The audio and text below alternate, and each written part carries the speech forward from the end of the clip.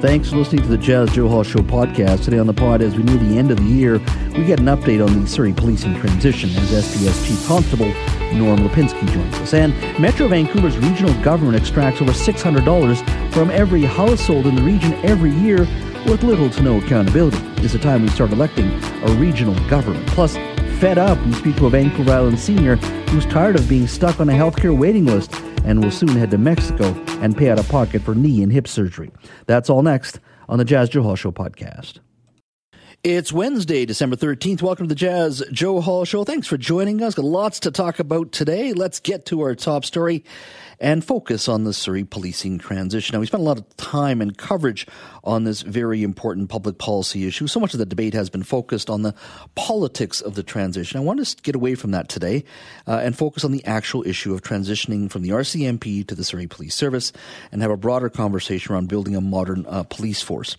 That's what this conversation is going to focus on. I wanted to say that from the start. There's plenty of time to discuss politics, but I'll save that for our elected officials. Now, if all goes according to plan, by 2026, the only police officers on the streets of Surrey will be members of the Surrey Police Service. Joining me now to discuss the issue is Chief Constable Norm Lipinski. Norm, thank you for joining us today. You're welcome. Good to be here, Jazz. All right, lots to talk about. Let's start with some of the numbers. Walk me through in regards to how many SPS members you have now, boots on the ground, and how many officers you hope to hire in the next fiscal year.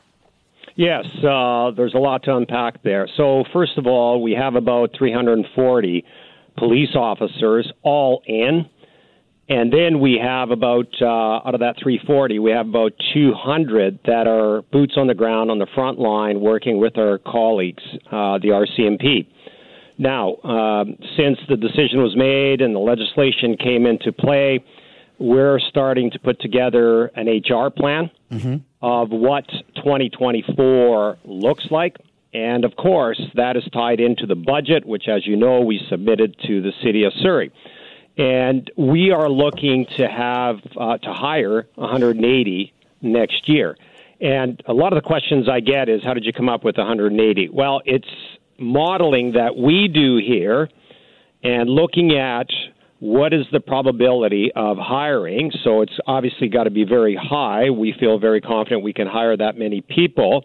And then also, how many people can we train? Because you may recall in my last time I was here, I talked about that before our people are deployed, they do 6 weeks of training. Now, out of that 180, there's about 40, 45 that will be brand new recruits at the JI, and about 135 to 140 experienced officers. And so we've done our planning, and we've submitted it to the province, ostensibly the special advisor, and at the same time submitted the budget to the City of Surrey. So that's where we're at. Now, if you do the math, when you're talking about 339 and then you add another 180, you're talking post 500. But obviously, Surrey has more police officers than that, and that takes us to 2025 and a little bit in 2026. And then we'd be looking at the completion of the project. We all want this to end, and we want it to move along in a timely fashion. So we've been in a pause mode for 2023. And now we're leaning forward to planning and executing in 2024. How much time did that pause mode cost you in months? Cost us, I would say it cost a good 10 months, almost a year, because obviously the election was in the fall of last year. And we still had some classes that were being deployed the first couple of months because we hired them quite some time before that deployment date, but it drew us back 10 months. 10 months, okay. Now, you had mentioned, I think you had 200, in your early part of your comments, there are 200 boots on the ground, 340 police officers. I'm just trying to, the other 140 from the 200. Yeah, it's a good question. That's support staff?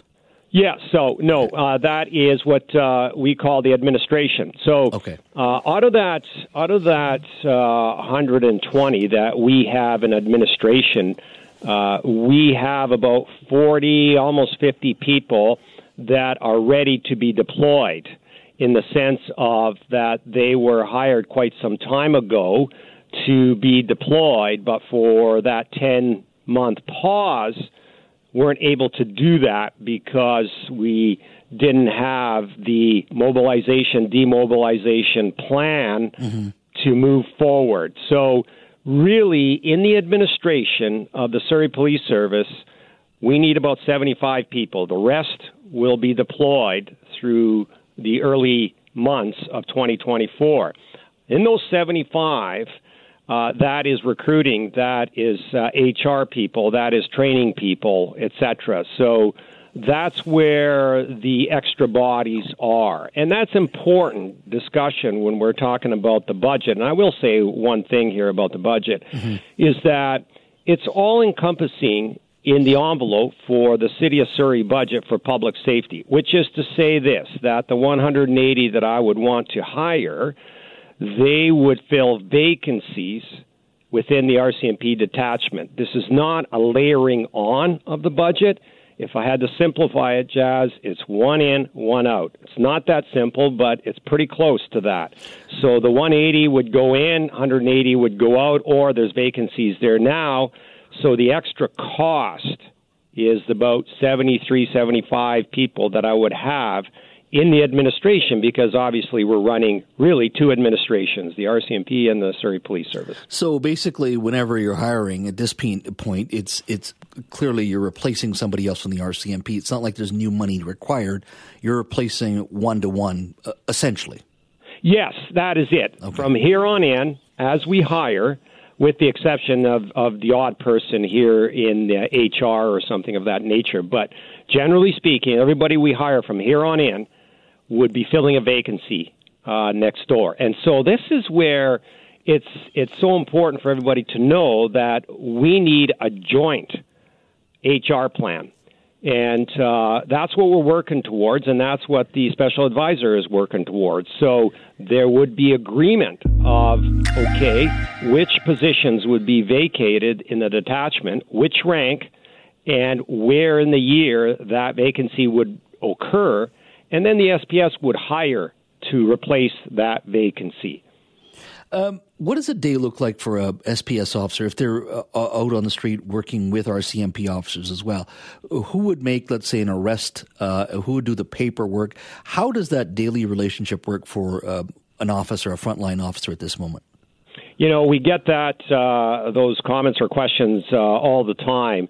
And at the end of the day, they interact very well on the front line, because when duty calls, they go. So what happens is you have the members working alongside the RCMP. A call comes in. It could be a critical incident. You have a number of cars that go there. You have a mixture of RCMP people with SPS people.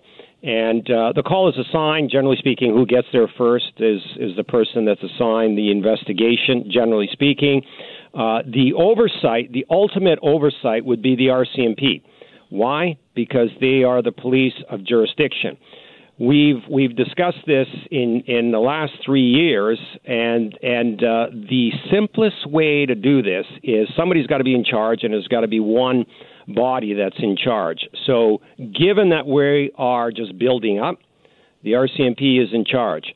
At some point in the next 2.5 years, we will have more officers than the RCMP, and with a whole bunch of other indices as far as legal instruments and other things that have to be put in place, policies, we would be in charge. And essentially the situation would be reversed. But to be clear, they are in charge at the present time. But our people are taking investigations, going to calls, working with the RCMP, leading investigations, etc., just like any other frontline police officer. Welcome back to the show. If you're just joining us, we are speaking to Chief Constable Norm Lipinski from the Surrey Police Service. And when you step away from all that politics, there is still a police force to put together, and that is Chief Constable Lipinski's responsibility. So I wanted to focus just on the policing issue and some HR issues as well. Now, Chief, prior to the break, you had mentioned a 10-month to 11-month delay just because of outside forces and the politics and the conversation that goes on this issue of the transition.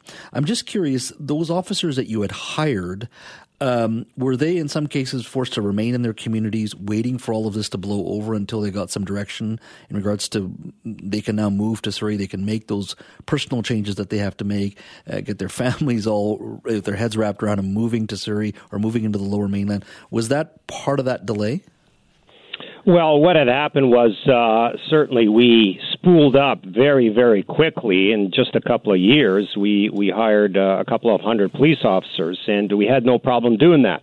And then when there was the pause that was put on, there was interest, and some of those people still came through to us and are ready to go for 2024, and that's what we focus on. Some others left, meaning went to other agencies, left their application here, and that's fine.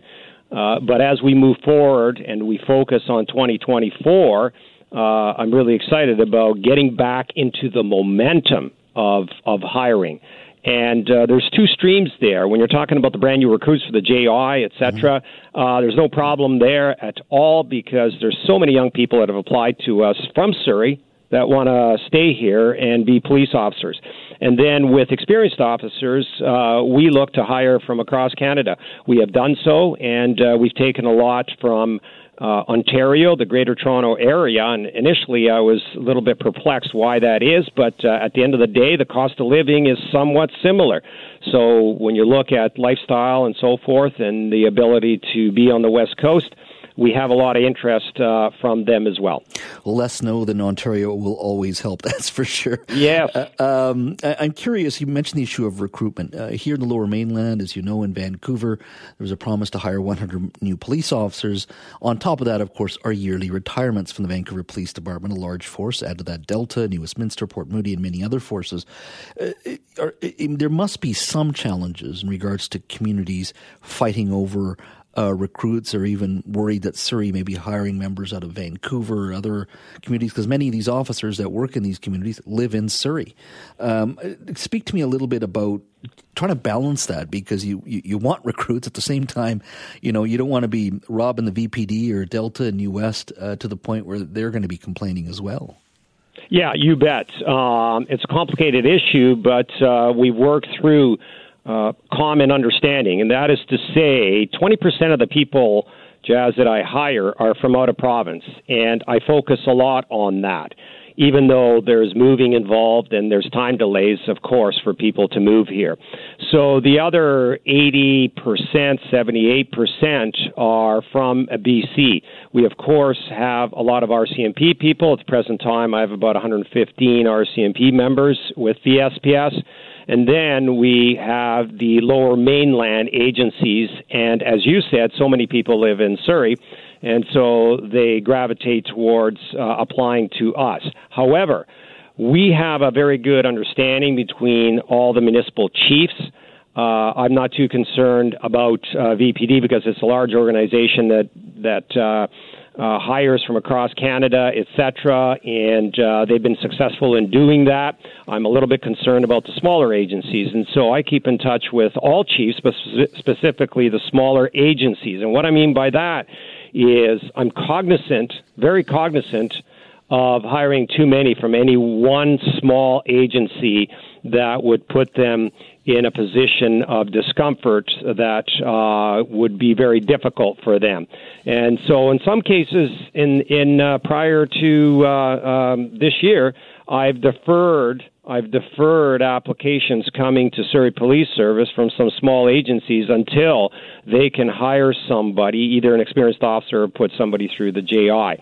So it is somewhat of a complicated ecosystem, but it's working, and it will continue to work, and especially focusing on people from outside of the province. And I'll tell you the advantage of that is some of these, we have 25 different agencies represented here, and they're coming in with some great ideas and practices from their home agencies. And, I look forward in the future of having a drone program to body-worn cameras, a new gang program. The RCMP are doing a great job now, but I want to refine it and take it up to the next level. There's a lot of knowledge and experience here from across Canada, and we actually are starting to catalog all that, and we've got some research underway. So when the time comes, we'll be pulling the trigger on this and going to our board and seeking concurrence to move ahead with some of these very exciting programs. I've got 30 seconds left. I have to ask you this question. Tremendous amount of politics around this policing issue. Do you, I guess regret's not the word, but would you have accepted this position knowing what you'd have to endure? Yes, I would. The reason is it suits my personality. I've got the background. I've got the education, MBA, and a law degree, which I use every day. And I know that I have a great team here, and we're very, very committed. We've become very resilient, and we are an investment in the future for Surrey, and we're committed to the citizens of Surrey. Chief, if I don't speak to you, have a Merry Christmas. Thanks for your time today. You're welcome. Best of the holidays to you, Jazz. Thank you very much. Welcome back to the show. Just a reminder, give us a call on the Buzz line. We'd love to hear from you. We just spoke to Chief Constable Norm Lipinski of the Surrey Police Service. Lots to say there. It was quite interesting for me where he said there's been a 10-month delay in regards to just hiring people because of all the politics that's been front and center when it comes to the Surrey Police Service. Call me on the Buzz line. We'd love to hear your thoughts in regards to this transition. Looks like the police chief feels he can move forward in regards to the hiring, more hiring and significantly more hiring for 2024. 604-331-2899 or email me jazz@cknw.com. Well, Apple is addressing a security vulnerability that has allowed iPhone thieves to take over customers' accounts, access saved passwords, steal money, and lock people out of their digital memories. Here's the Wall Street Journal explaining how the theft works. I was outside a bar in New York City, and my phone was stolen out from my hands. Within 3 minutes, I was locked out of my own Apple ID, and within 24 hours, I noticed that there were thousands of dollars being taken out of my bank account. People have been reaching out to me with stories like this lately. Their iPhones are stolen, and all the protections and security they thought they had didn't matter. Bank accounts emptied, credit cards opened, no more access to photos, contacts, and anything in their iCloud. Their digital lives, gone. How? It all leads back to the theft of the iPhone's passcode. It turns out that code that can unlock your phone can also help someone else unlock your entire digital life. You lose your phone, you don't think about how you can lose everything else. I'm a good Apple customer. I back everything up to iCloud, and I thought I would come back home, log in on my MacBook, and everything just would be fine. That's not what happened. Once you take over someone's Apple ID, it's game over for them. It's game over for them. Well, joining me now is Andy Barr, tech and digital lifestyle expert at handyandymedia.com. Andy, welcome. Hi, Jazz. I guess that's what you get when you put all your apples in one basket. There you go. Well done. Well done. Now, this setting, I guess, is called the Stolen Device Protection setting. How does this work? Yeah, so this stolen device protection is in response to this thing that Apple has noticed that a lot of thieves are doing, and that is once they get your passcode and they get your phone, they can completely take over your Apple digital life. So with stolen device protection, what they're essentially doing is putting additional safeguards in to prevent that from happening. So to make it harder for thieves to get access to everything on your phone. So in the event that you want to change your Apple ID or your passwords, your Apple passwords, it's going to assess if you're at home or at work, if you're in a familiar place. If you're not in a familiar place, it's then going to ask you to do facial ID. So you're going to have to unlock it with your face on top of that. And that just simple kind of tweak is going to wreak havoc on a lot of thieves who have been finding clever ways to find people's passcodes and then steal the phone. And within like 3 minutes, they can completely hijack someone's digital life. So how do they get the passcode? Is it just a case of watching you? Well, it's very interesting how thieves have been, taking advantage of this real simple vulnerability. You have to understand, Jazz, the iPhone is the most secure smartphone on the market, hands down. But there's one simple vulnerability, and that is that passcode that everybody does with their hands to unlock their phone. So what these thieves have been doing is they go to like nightclubs, bars, pubs, and they'll look for somebody who's a little bit inebriated or, well-to-do, but looks a little like they've had one too many. They'll befriend that person and say, hey, let's add me on Snapchat or on Instagram. Have that person unlock their phone. That person, because they're a little bit drunk, probably doesn't realize that someone's looking over their shoulder. And then they can see what the passcode is. Later on, they will then steal that phone and then try to unlock it with that passcode. In the event that they don't know if that passcode is, they want to verify it, they might actually suggest to the person, hey, let me take a picture of you and your friends. They take the phone, and what they'll do is they'll lock the phone. So that person, when they want to see that photo, they have to unlock their phone. So they verify again, oh, I got the passcode. Then they go in for the swipe. They take the phone. Within minutes before that person realizes their phone is missing, they're locked out of their entire Apple ID. That person not only has their phone now, but has access to all of the financial apps. So usually they'll wake up the next day hungover with a lost phone and then later find out that all of this money has been wiped out of their bank accounts. It's like a worst case scenario for a lot of people from a simple vulnerability of someone finding that passcode and then having access to your iPhone. So, okay, let's just say this has happened. Someone's stolen your phone. They were able to get your passcode while you're at the bar talking to your friends, and they managed to steal it, and they have your number. How does this stolen device protection work then? So if the person has my passcode, they're in through the main gate of this phone, which is the main passcode. How would this protection work after that? First of all, if they want to say they're not at your house or your work, so they're at a different location, if they try to access your saved passwords, it's going to automatically with this new feature, it's going to require Face ID to make sure to verify that it's you. And that's because you're not at home. It knows that something is different.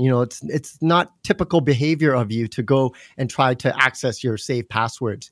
If you want to change sensitive settings like your Apple ID password, there will be a security delay now, especially if you're not home. If you're at home, not a problem. It'll know that you probably just need to change some stuff. But if you're not in a familiar location, there will be a 1 hour security delay.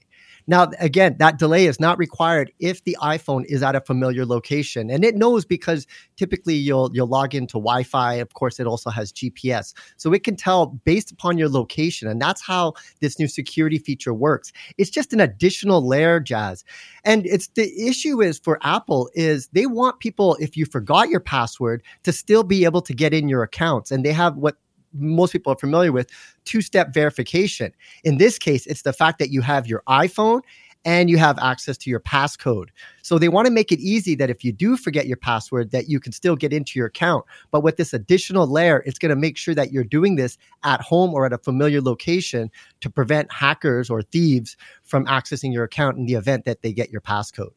It is amazing, as you said, the Apple phone is secure, but when you look at what we have on there these days, your banking apps, you have your Apple Pay, people may have other passwords on there, and as we head to a cashless society, you have your credit cards on there as well, and that's, for many people, that's their wallet now. It really is amazing what we have on those phones. It's both convenient, but it's scary because, like I said, it's putting all your apples in one basket. So if you lose your phone, someone gets access to your phone, they can wreak havoc on your life. In the olden days, you had to do a stick up. You put a gun in, you take someone's wallet. Now this is like, not only are they getting your phone, which has a high resale value, they're getting access to all your financial apps. And if this happens to you and you get locked out of iCloud, all of your photos, all of those photos that you took, and those have a lot of sentimental value for people. You're locked out of that as well. So, it just shows that, we are going to a cashless society. We're trying to move away and have everything on our phones. But that just shows you, especially if you're going to go out drinking, keep your phone in your pocket. Don't leave it out where somebody can look at it or gain access to your passcode. But with these new protections, it just makes it harder for thieves to do that, which should prevent a lot of theft. But they're still going to try to get access to your phone. If they can't, if you are able to block your phone, they'll still take it apart and try to sell those parts, especially if it's a newer iPhone. But this just makes it harder for thieves because they found this simple vulnerability, and they've been exploiting it for a long time. I don't leave anything in my iCloud. I just have contacts so for my phone, and that's it. Any picture I keep, I put it on a hard drive and keep it at home. I've called me old-fashioned. I just don't trust it for that reason. But but we're so used to that life, and it's convenient, and I get that. But this is a pretty big security issue from reports that I've seen. So this stolen device protection, people have to look at the new iOS when they download it, but it's there to protect them. Yes. So if you go into the settings where your facial ID settings in there, in the near future, it's just in beta right now. So if you want to be part of the iOS 17.3 beta program, you can try it out. But it will roll out to everybody. And I highly advise, this could save your digital life, this one protection feature. So make sure you have facial ID, make sure you have a passcode, and make sure that any kind of changes now that you're going to do will be at a familiar location, and that'll just help protect yourself. Like I said, the iPhone is one of the most secure phones out there, but it's just that simple vulnerability of knowing your passcode could wreak havoc on your life. So this should just help prevent it, and it makes thieves harder. It's a game of whack-a-mole with these thieves. They're always going to try to find a way to get in, but this just prevents a simple way for them to gain access to your digital life. Andy, as always, thank you for your time, and if we don't speak, Merry Christmas to you and your family. Thanks, Jazz. Happy holidays. Welcome back to the show. Well, let's talk about local government. And, it's one of my big issues because I've always felt that whether it's a municipality, we should be focusing on basic issues that, really matter in a community, whether it's, community centers, as Chris Gillis and I were talking about prior to the newscast, garbage pickup, potholes. Government needs to get back to the basics in regards to what are the core needs of its citizens. But it also applies to accountability as well. Metro Vancouver's regional government extracts over $600 from every household in the region every year with little to no accountability. Is it time we start electing a regional government? Well, our next guest thinks voters should be asked if they want to directly elect the members of the Metro Vancouver Board. Joining me now to talk about the issue is Daniel Fontaine, who is a city councillor in the city of New Westminster. Daniel, welcome. Thanks for having me on, Jazz. Yeah, it's a kind of a good conversation to have because we spend a lot of time talking about local governance. First of all, in regards to this conversation, you brought this up at the New West Council level? Yeah, so I put a motion forward to New West Council. The motion was effectively, there were several parts to that motion. One was that we asked the province of British Columbia through the Minister of Municipal Affairs to conduct a public consultation, get the public involved in terms of what they would like to see around the governance of Metro Vancouver. And further to that, that we prepare ourselves for 2026 ballot question, effectively a referendum on all the municipal ballots coming at the 2026 election, coming out of that public consultation. And then Council amended my motion slightly and added one additional piece, which was really good, and that was to engage the Mayor's Committee at Metro Vancouver as well and get them and encourage them to conduct an internal review around their own governance. I was quite surprised, Jazz, that first of all, that it got supported, and that's great that we got endorsed, but I don't believe there's even a governance committee at Metro Vancouver, not that I'm aware of. And, that organization got set up in 1967. I think when it did, we were like 900,000 people, give or take, in the metro area. We now are approaching rapidly almost 3 million people in this metro area. And the budget for Metro Vancouver, if it were a government per se, is $2.6 billion. And so we've dramatically changed the size and scope of this effectively unaccountable body. And my motion was really there to begin that process of trying to increase that accountability to the taxpayers, the people who send those $600 checks to Metro Vancouver every year. Yeah, I think the City of Vancouver's budget is about 2.1, so Metro Vancouver's budget is actually bigger than the city of Vancouver. What are the core responsibilities there? Water and sewer, that's how it started, really, I think. I mean, what else? What are they doing beyond that, or is it still that is still the main conversation? That is the main conversation, and I will just you take a moment to just remind your listeners that in the area of water and sewer, these are very expensive, complex projects, and we look at what the water treatment plant on the North Shore, I think it's, $1 billion or so over budget.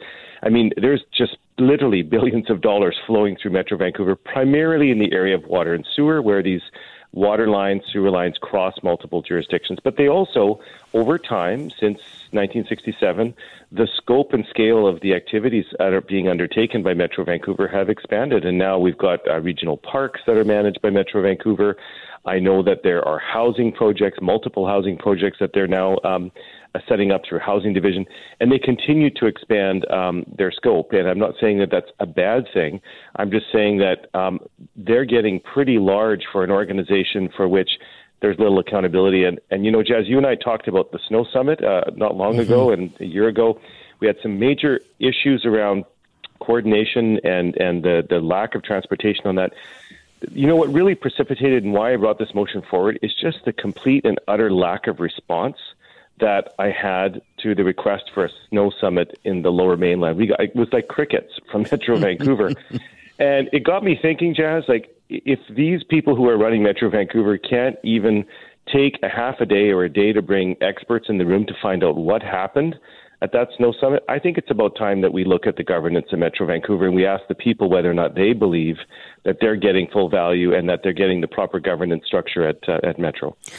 Should we, before deciding what a regional government should look like and whether there should be elected individuals on the regional government, shouldn't we first be really talking about amalgamation as well for the region?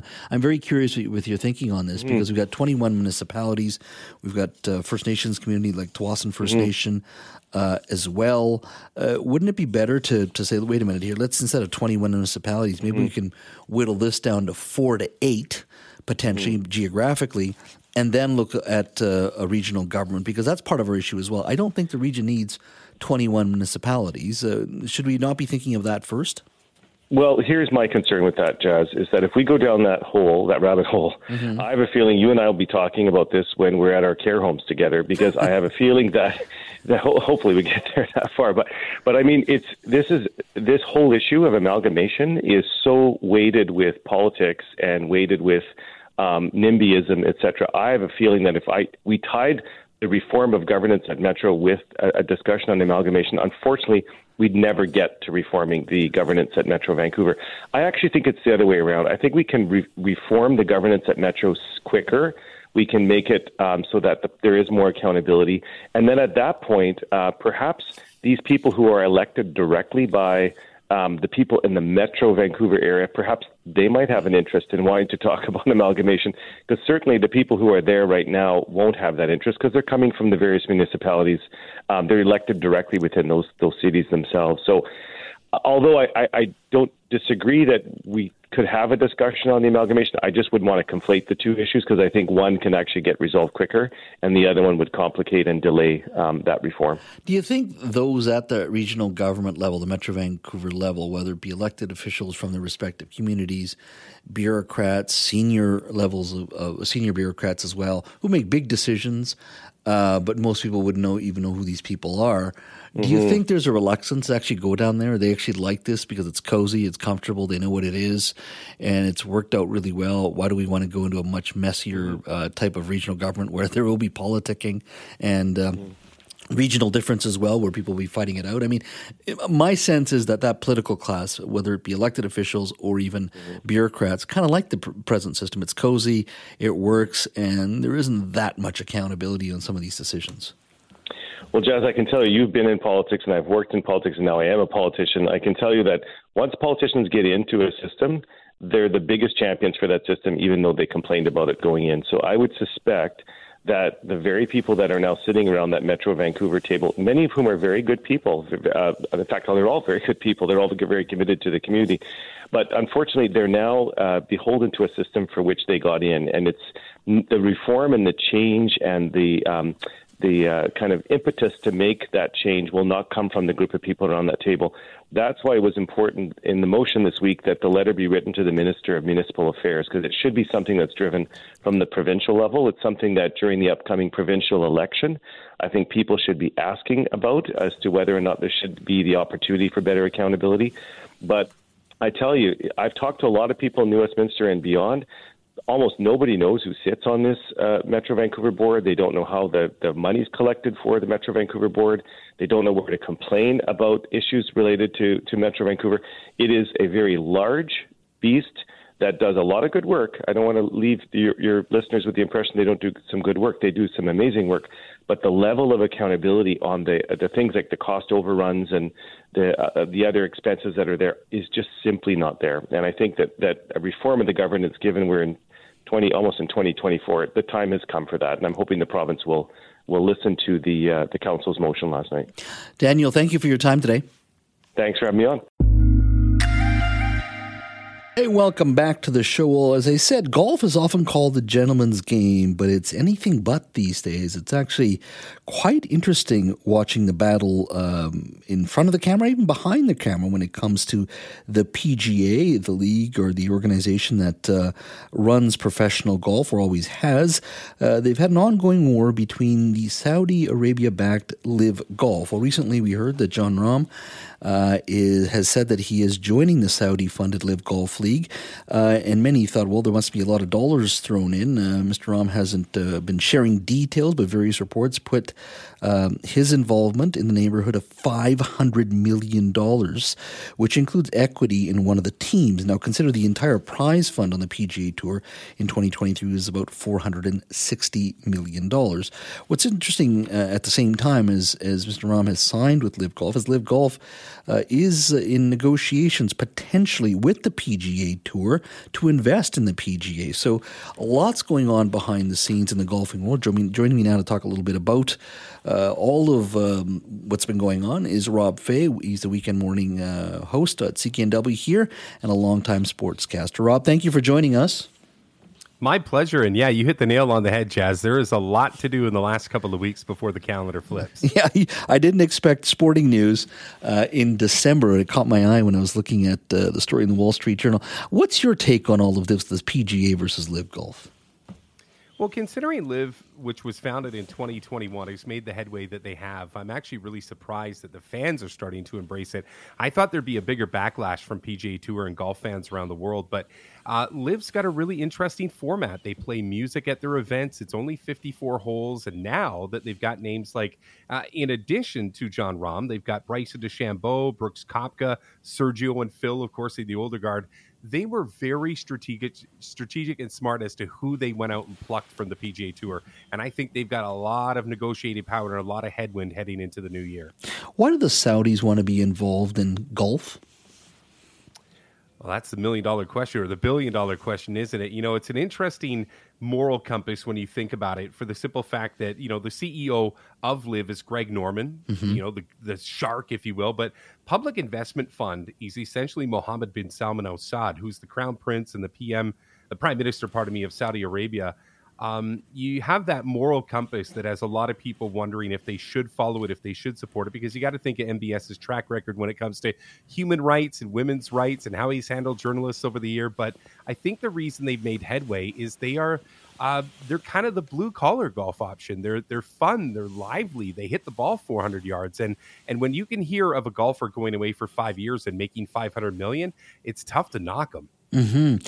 Now, how much of this is a commentary on the PGA that hasn't, some would say, modernized, but at the same time, others would argue, look, it is protecting the core, the core of golf to make sure modern, sometimes trendy things don't impact this golf that is a traditional sport, and you want to stay true to its heritage.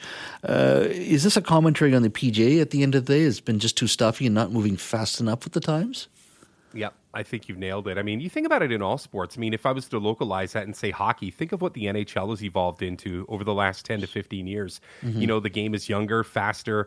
It doesn't necessarily have the rock'em sock'em appeal to it that maybe an older generation embraced. So you think of golf, it was a little starchy. And the other thing that I'll say is it hung a lot of its hat on the fates of Tiger Woods and maybe just a handful of golfers. Well, you think of the other golfers that are now coming into that role, there's nobody that can replace Tiger. So as Tiger exits stage left, Liv comes into the conversation, younger, fresher, hipper, all this money to throw around. And I don't think the PGA Tour was ready for this, which is part of the reason that they didn't want to call it a merger. If you remember back in June when this first, quote unquote, came together, that they were actually going to do something, the PGA did not want to call it a merger. And part of that is, Jazz, because the PGA Tour wanted to remain tax exempt. So they left the PGA Tour incorporated as this tax exempt entity and only put certain assets into this conversation where they can be for profit. But the PGA did not want to lose their tax status. Some have referred to this. I know the Saudis have spent money on Premier League soccer, and even drafted older players from European leagues to play in the Saudi league, Cristiano Ronaldo being the obvious one, and a significant amount of dollars offered. And people have referred to this as sports washing, and you brought the issue of MBS, Mohammed bin Salman, the leader of Saudi Arabia, who has been, obviously been the person behind the death of one journalist, having, to be very blunt, butchered, and certainly has gone after dissidents and those fighting for human rights in Saudi Arabia. Is this ultimately good? Because many have argued whether it's soccer, whether it's in this case golf. I understand they're poking around even for NBA basketball franchises as well. I mean, is this good for Western sports leagues to be sort of the conduit for sports washing or cleaning the reputations of an autocratic, some would say despotic regime? Well, you beat me to it. First thing I was going to say is sports washing is what's been put forward. And the Crown Prince Mohammed, who said, I don't care what anybody thinks. He actually said that to Fox Sports not long ago. And the reality is I think that's exactly what it is. Saudi Arabia's got money to burn. There's so much money when it comes to Western sports that it's hard to say no. I mean, there was even rumors of LeBron maybe spending a season or two overseas. But at the end of the day, I think right now it's a great opportunity for Western sports here in North America to kind of recalibrate, because they're not going to win that bidding war with Saudi Arabia. There's just way too much money to spend over there. So what do they do to better the game so that they can keep their athletes here? I mean, I look at baseball right now, offering Shohei Ohtani $700 million isn't the direction I would go with Major League Baseball. But Jazz, if I'm thinking of ways to say, okay, this was the wake-up call that we needed. For example, the PGA Tour, this is a great opportunity to step forward. They've still got to sign on the dotted line by December the 31st. If they do, then we'll see what happens. But if they don't, this was a great 2-year window to kind of say, okay, it's time to get going. Ultimately, when it comes to golf, for purists, perhaps for those who talk about golf's heritage and tradition, can golf survive the Saudis? I think so. I think that the older generation, like I'm turning 50 this year, I'll forever think of the PGA Tour and the European Tour, for that matter, as the two major players on the planet. But this younger generation, which is something that I think Liv is trying to cultivate, the way that they build these 3-day rounds is, you know what, screw the 50-year-olds, screw the 60-year-olds. We want the 15 and 20 and 25-year-olds, because that's the next generation. So this is where the PGA, just to circle back on this, is going to really have to pull up their socks and try to get young, because at the end of the day, Tiger's nearly 50 as well. They need the savior. And unfortunately, one of their saviors just hopped the water and took $500 million to do it. John Rahm is number 3 player in the world. So that's a big get. It is. I mean, like I said, the total prize fund for the PGA Tour in 2023 was $460 million. And one player is reported to be getting $500 million, $500 million. It is. How do you compete with that? You just don't. You don't. Rob, my friend, thank you for your time. Have a good day. Thank you. Thank you, Jazz. Well, Bruce Gordon is like any senior. He's supposed to be enjoying his retirement years, but he can't thanks to our healthcare system. Bruce has been waiting for hip surgery since 2018. He also needs knee surgery as well. He's on the provincial wait list. Weeks, have now turned into years. Fed up, he decided to do something about it. Having watched a news program focusing on medical tourism, the Port Alberni resident decided he'll pay out of pocket and go to Mexico for his surgeries in 2024. He joins us now to talk about his decision as he gets ready for his first surgery in a few weeks in Puerto Vallarta. Bruce, thank you for joining us today. Thank you for giving me an opportunity to express my opinions on what's going on in our medical system here in the province and across Canada. Well, you can always talk to ministers and experts, but I always believe personal experience really highlights some of the challenges that people go through with our system. Now, to confirm, you're leaving for Puerto Vallarta in the new year, early new year, to have a hip surgery? Yes, I am. I decided about 6 months ago to research medical tourism after seeing something on a news broadcast and how people are waiting for orthopedic surgeries, about 90,000 alone in this province. That number has not come down. It's actually built back up again, and it could be even over that at this point. But I decided to check into this and researched it thoroughly, and Puerto Vallarta has a thriving medical tourism industry, and it's closer to Vancouver. So I contacted the agency who sets up these surgeries and began the process. So there's about 10 countries, 10 places around the world, some in Europe. But the number one place for surgeries, believe it or not, is India. Mm-hmm. But it's way too far for me to travel. So, I'm glad because you've invited me to chat about this, because our government has failed miserably to expedite these surgeries with long overdue waits. And, of course, mental illness has never been factored into the equation for those waiting extraordinary amounts of time that are suffering from severe pain, which elevates, anxiety. Mm-hmm. So let's touch on some of the things that you've just raised here. First of all, you're paying out of pocket to fly to Mexico and pay for this surgery? Yes, I am. Do you feel comfortable sharing what you'll be paying? Yeah, I don't mind sharing that. Roughly, you don't have to be specific, but roughly, what is coming in the pocket? let me. If I were to do it here in Canada, it would be between $40,000 and $50,000, and if I went to the United States, that would be in American funds. So that's definitely out of the question. Mm-hmm. So you're looking at to have this surgery at this clinic, this hospital actually. In Puerto Vallarta, we're looking at just and that includes your time in the hospital in a private room. Mm-hmm. You're looking at around $18,000. But then there's also physiotherapy that has to be factored in, and of course, living in a condominium that we had to rent. Those expenses as well. But when you factor in, it's still well below what I would pay to do that somewhere else. How long will you be down in Mexico with the surgery and recovery?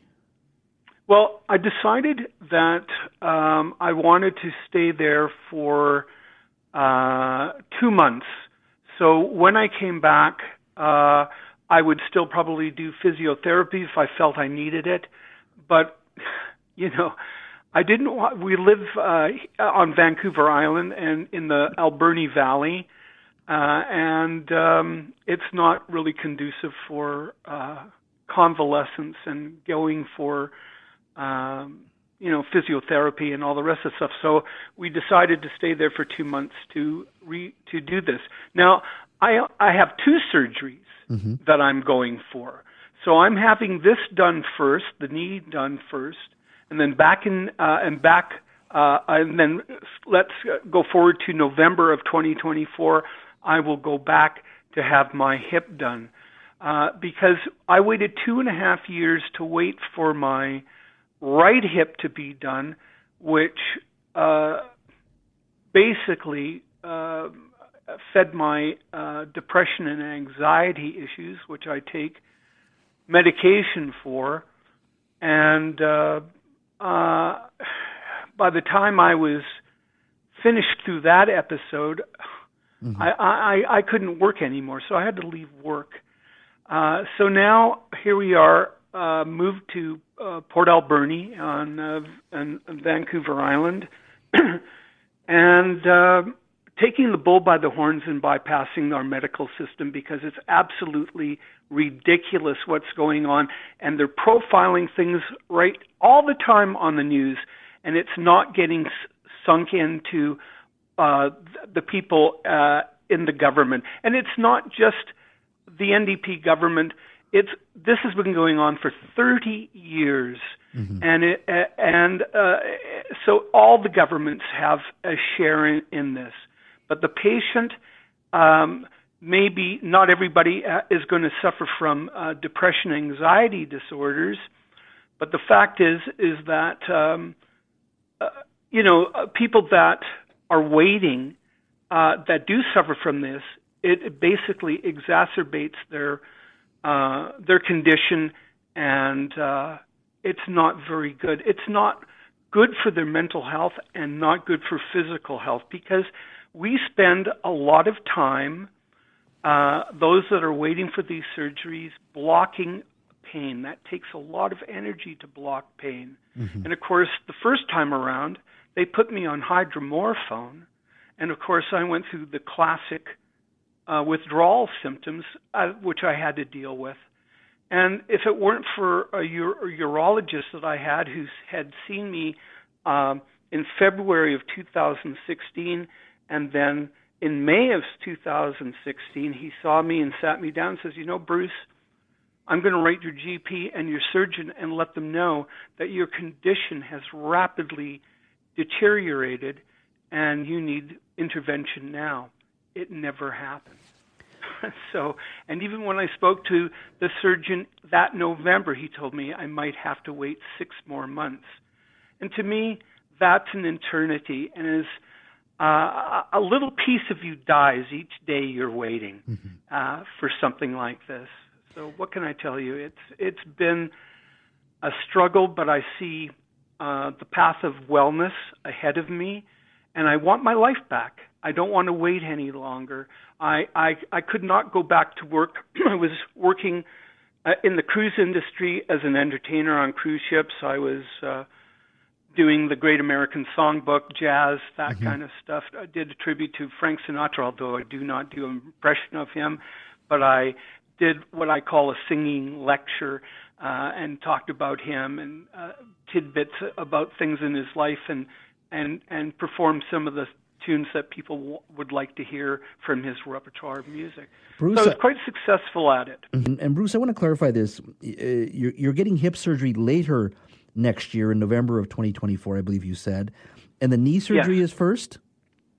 Knee surgery is first because I've been waiting since 2018 for this. And I slipped through their system, the medical system. And when they wanted me to go in to have my hip done, we were in 2 waves. And wave 1 and wave 2. And of course, I didn't get a vaccination shot until August of 2021. And I refused to go into the hospital simply because if something happened to me and I died, my wife would be alone. So I made the decision, this is not wise, a decision to make. And even though they said, well, there's no COVID in the hospital, I said, but you can't guarantee there isn't going to be. So that elevated my my anxiety. Anxiety doesn't define you as a person. You are more than just a mental state. I want to make that clear, and I'm sure that people that are listening right now need to hear that. Anxiety is something that you can deal with. It's not who you are. It may seem like you've dealt with anxiety for so long that you can't remember what it's like not to have it. And your anxiety may not affect your mind, but not only affect your mind, but it could affect your body as well. And by people telling you, well, just get over it, is not the answer to this. Bruce, I'm very curious. I'm just curious. Go ahead. Was there one moment where you just said, I'm done with the public healthcare system.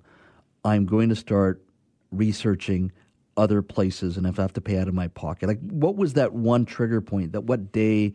Do you recall that moment where you said, absolutely. The moment I saw, talk about being in the right place at the right time.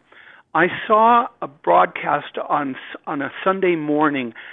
Ian Hanomansing had Dr. Daniel Day on, and another doctor talking about him's fight to get private medicine going and all the rest of that stuff. And they profiled a woman that had been waiting for 3 years that said that every day that she was waiting, a little piece of her died.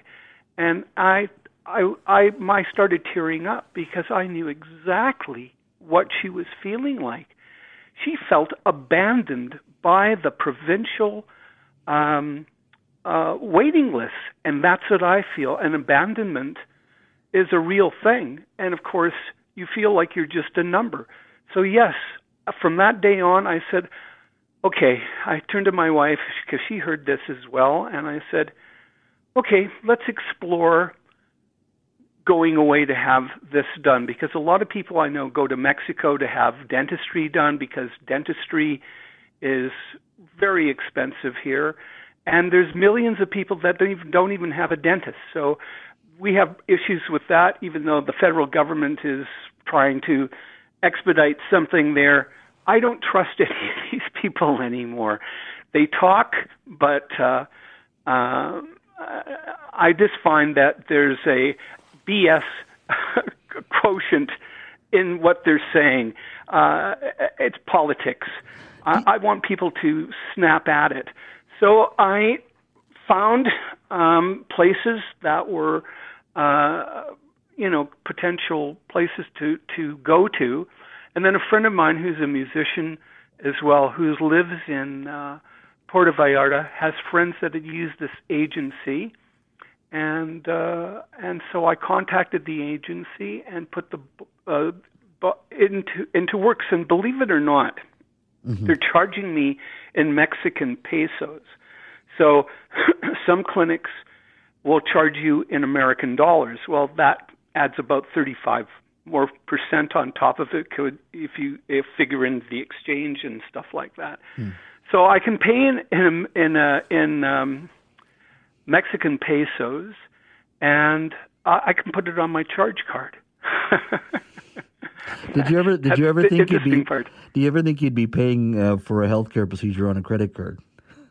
Absolutely not. Yeah. This has taken me by surprise, and nobody is immune from this. I'm a baby boomer, and I see that suicide rates among baby boomers have gone up, and of course, medical-assisted death is now becoming popular because people are fed up with what is going on with our governments. That not just the provincial government, but also the federal government. And it's time for Adrian Dix to step down because he sidetracks the questions that the press asks and offers solutions that don't work. And he has a "this will do" attitude. Bruce, what would look what's going on with cancer patients going to Bellingham. They can't even get that happening properly.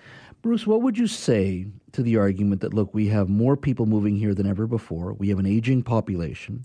COVID has made it, had a huge impact on our healthcare system. That those three things, that constant moving of more people moving here, needing healthcare, an aging population, and the ravages of COVID on our healthcare system is exacerbating this problem with an already challenged healthcare system. Do you have any patience for that type of argument? Oh, I have reams of things I could tell you about that.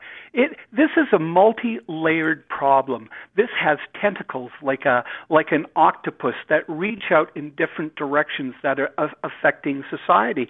Just recently, a report came out saying that eating disorder hospitalizations from 2002 to 2019 between the ages of 5 to 17 in Ontario had an overall increase of 139%, and males in the same period 416% increase.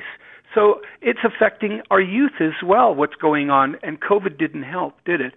People felt isolated and a lot of other things. And, of course, I couldn't see my mother for 18 months, and she had very bad dementia, and looking at her through a window she needed me to touch her, and I couldn't do that. So that I found very frustrating as well. And yes, all these people coming into the country, we need to step back from that at the moment, and we need to concentrate on things that are going here in Canada.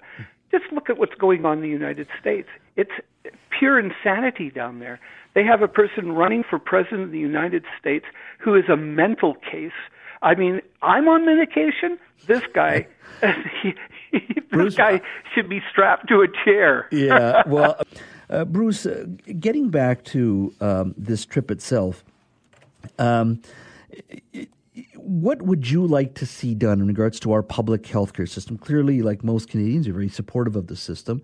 Are you willing to pay more? Like, what would you want to change beyond whether it's this politician or that politician? Like, what would you see done? Because some would argue Canadians don't want to pay any more taxes, even though it's a system that many have argued it's rationed healthcare. It's always running where it's running at 90-95% capacity. Anytime we have an extra need for healthcare coverage, whether it be an aging population, a growing population, the system has difficulty responding to it.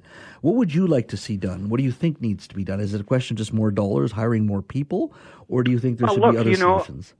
Well, definitely hiring more people, but let's put it this way. 42 cents of our tax dollars goes into the healthcare system, and I don't think I'm getting my bang for my buck.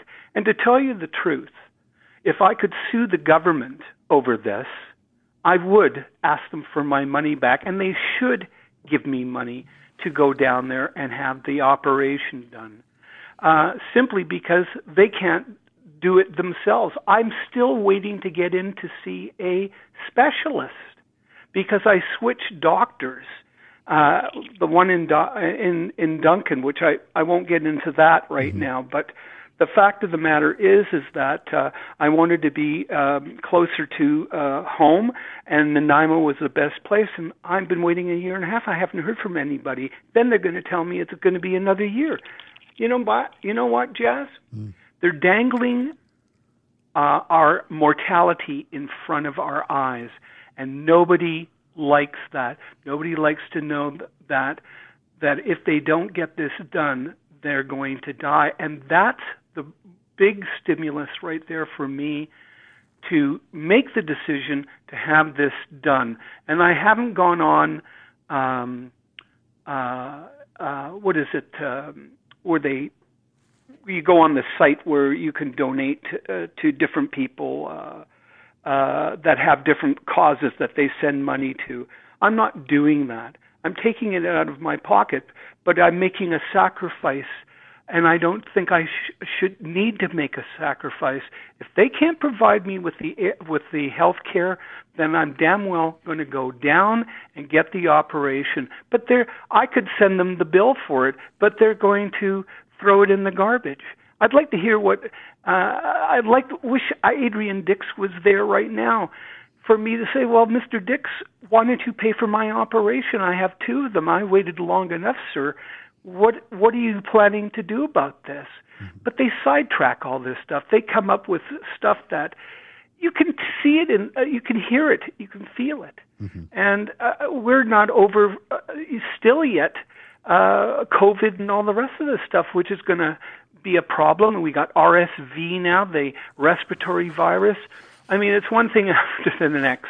Yeah. I need to be in good enough shape to endure these problems. Do you see? Because I'm 70 years old, but the way I feel right now, a 90-year-old is in better shape than I am. So, well, what can Bruce, I tell you? I really appreciate you making time for us today to share your story and really express some of the challenges that all of us are seeing and feeling with our healthcare system. I want to wish you the best for the new year and for your surgery as well. On behalf of myself and all our listeners, best of luck to you, and hope to see you back in Canada. We can chat a little bit about how the surgery went, if you're okay with that, when you get back. Absolutely. Yeah. Absolutely. I'd love to do that. And yes, for everybody that's listening, it's time to stop being complacent and start hammering your fists. I could act up and go into a hospital and say, I'm here for my surgery, but you're not on the list. Yeah. And then, of course, the police would get involved in all the rest of it. That's their way of handling things, well, right? we won't go there, but Bruce. Perhaps, no, you won't go there. But maybe that's what we need to do. We need to demonstrate and act up. Write your politicians, tell them that you are not happy with the way things are going, and I have come to my saturation point. Get on with it. And that's it. Thank you again for allowing me to do this. And yes, for sure, I'd love to chat with you about this again. During when I come back, I'll contact you and have you talk about the surgery and stuff like that. And then the fact that I'm going back again to have this done in November. So then I'll be able to begin my or revive my career as a ballet dancer. Right. There you go, Bruce. God bless you. Take care of yourself. Thank you.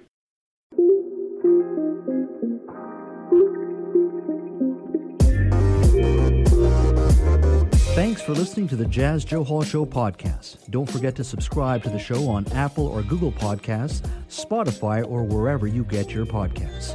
You can always listen to the Jazz Joe Hall Show live Monday to Friday from 3 to 6 p.m. on 980 CKNW, and connect with me on Twitter at Jazz Joe Hall BC. Talk to you next time.